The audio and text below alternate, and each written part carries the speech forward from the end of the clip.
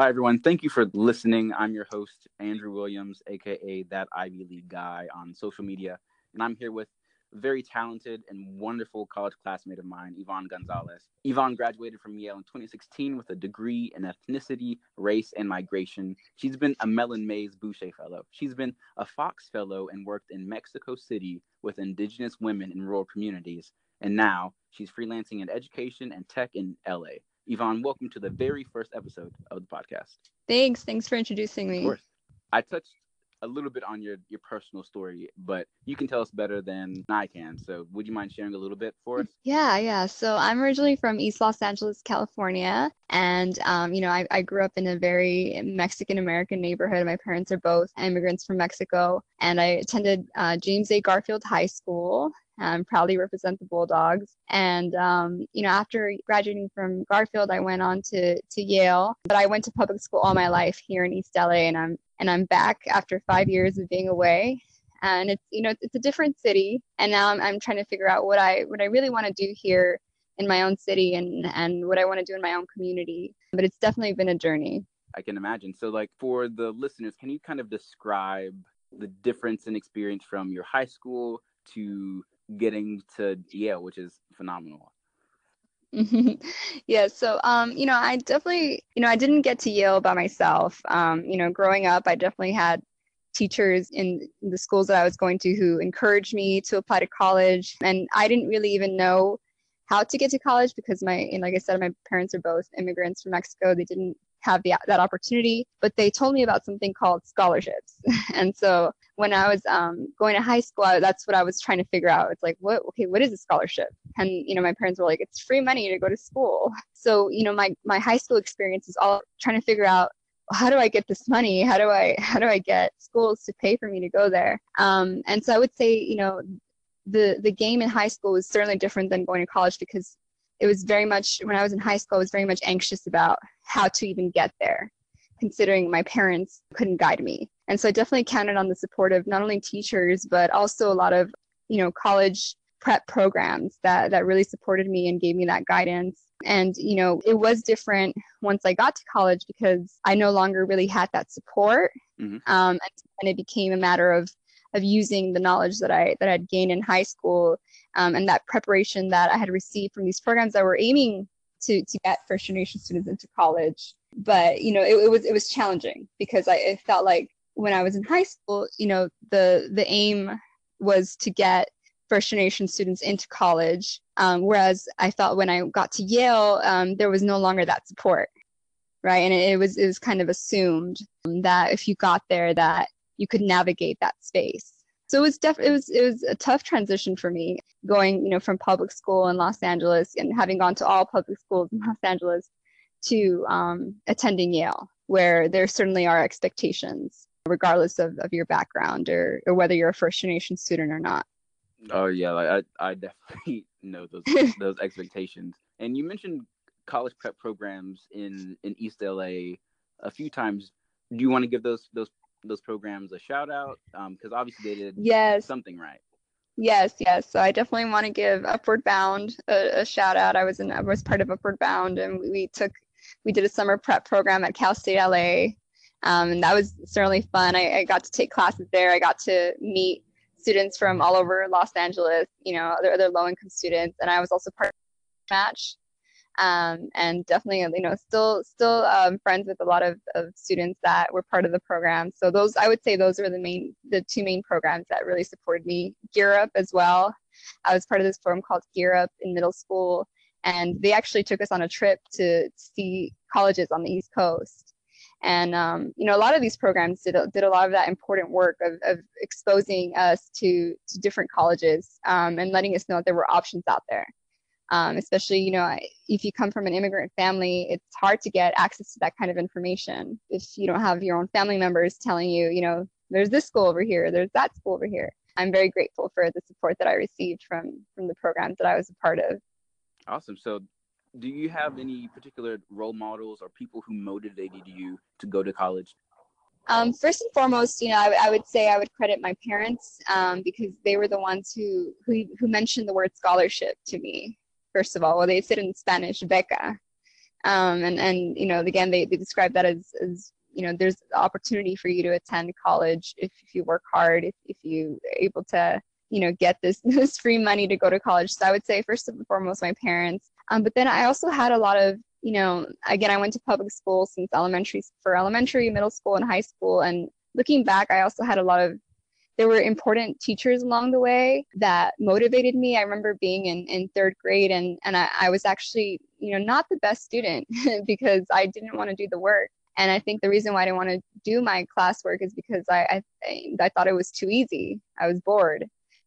I had very important teachers that recognized that lack of effort was not because I was because I wasn't motivated or because I had a disorder or whatnot. They recognized that it was because I wasn't being challenged. So I would say, I really thank the public school teachers, and there were many who saw something in me, and who motivated me to work harder and to aspire to college. I had a teacher, I remember I was in 7th grade, Mr. Law, and it was the first time, it was during a parent-teacher conference, when he met to my mom, and my mom doesn't, she doesn't speak English.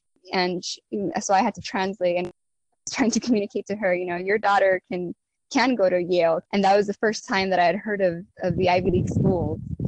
So that's why I mentioned, I really think it was the public school teachers that believed in me and that would mention these opportunities. I was also part of a program called After School All Stars Los Angeles. I had a lot of great mentors there who saw something and who were able to recognize and open my eyes to different possibilities. So they're really my motivation. Awesome. So you mentioned that they inspired you, motivated you to apply to college, but what were your motivations for applying to college? Because for a lot of first gen, for a lot of low income students, they might be in communities where going to college is like considered a dumb decision. For me, just, again, it was really the idea of if you work hard, then this opportunity will be presented to you. And well, for me, what motivated me to go to college was to see other parts of the world. I'm realizing how much I don't even know other parts of the city just because of how inaccessible transportation is here. If you grow up with immigrant family, they might not even know some of the other opportunities that are even within your own city. So I think what motivated me to go to college was the opportunity to see another part of not only, the state, not only California state, but to see another part of the country, to see another part of the world. I really wanted to know what was beyond East LA. I wanted to learn more about the world, and that's really what motivated me to go to college. I mean, in addition to, again, this idea of scholarships and free money, and I was like, wow, free money for studying, I'm there. So it was a little bit of both. I grew up in a low-income family, and college was presented as an opportunity to be able to have a better life for yourself, to be able to have a better life for your family, right? To not be so low income.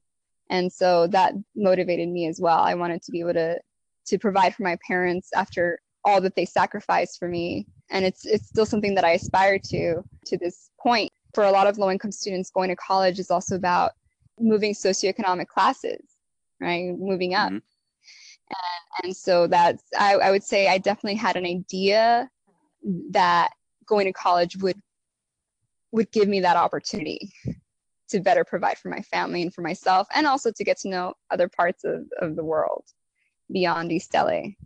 Gotcha. Were there any struggles or obstacles that you had to overcome? Yeah, I would say the biggest, struggle, not only for me, but for a lot of my classmates as well. I was part of a group of students who were motivated to go to college. The biggest anxiety for me, I remember, was tests, standardized tests. So definitely having learned about the SAT versus the ACT and figuring out which one I was going to score better in. I had the privilege of getting prep courses through these college prep programs that I was a part of. But even so, I remember that being my biggest anxiety, is thinking, oh my God, I have to get a certain score on this SAT in order to get into college, because I was aware of the competition and, aware that there were students in other parts of not only the city, but the country and the world that were getting perfect scores. So I would say that was one of the biggest challenges, is definitely feeling like I wasn't going to be able to compare to other students who had more privileges. So when you were in the trenches in applying, did you develop any routines that you did to help you accomplish your goals? Yes, something that I always did, and even in college, is I kind of, and so for me, I remember, for example, when I was studying for the SAT or any test, I would set apart time to just focus exclusively on one task. For example, I remember having some SAT prep books. So I would sit in my room and I would say, okay, for an hour, I'm going to look through this book and I'm going to do practice problems 1 through 30 or to prepare for something, whether it's a test, whether it's doing your homework. Those were sort of the rituals that I did in high school that I think really prepared me. Thank you for giving some insight. So now we're just going to ask you some questions about yourself, because I think it's important for people to not only look up to those who have accomplished great feats, such as, starting in one position and like making leaps and bounds, but to also see those people as humans, Exactly. So what do you do in your free time?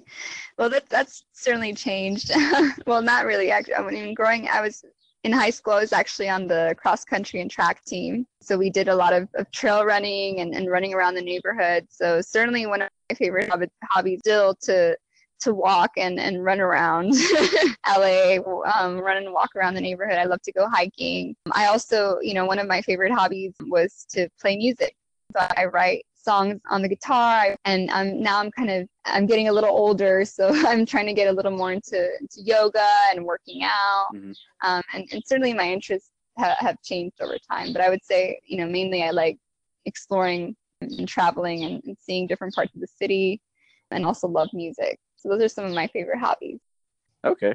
So I'm glad that you mentioned you like reading and writing. So do you have any quotes or song lyrics that you live by or think of a lot? Oh my God. It's hard to pick one. It's hard to pick one, but I will say, just music in general. And it changes at different points in my life. I remember when I was in high school, I really liked reading, Jane Austen, so like Pride and Prejudice and the Bronte sisters, and just kind of looking up to women who were writing. And then when I was in college, of course, being inspired by women of color writers, radical Black and Latina writers, Audre Lorde, Gloria Anzaldúa. And I really, when it comes to music, however, it's hard to pick one. So I would say music and literature have always been motivators of mine growing up. It's hard to pick one. I understand. What is one piece of advice you think students should hear?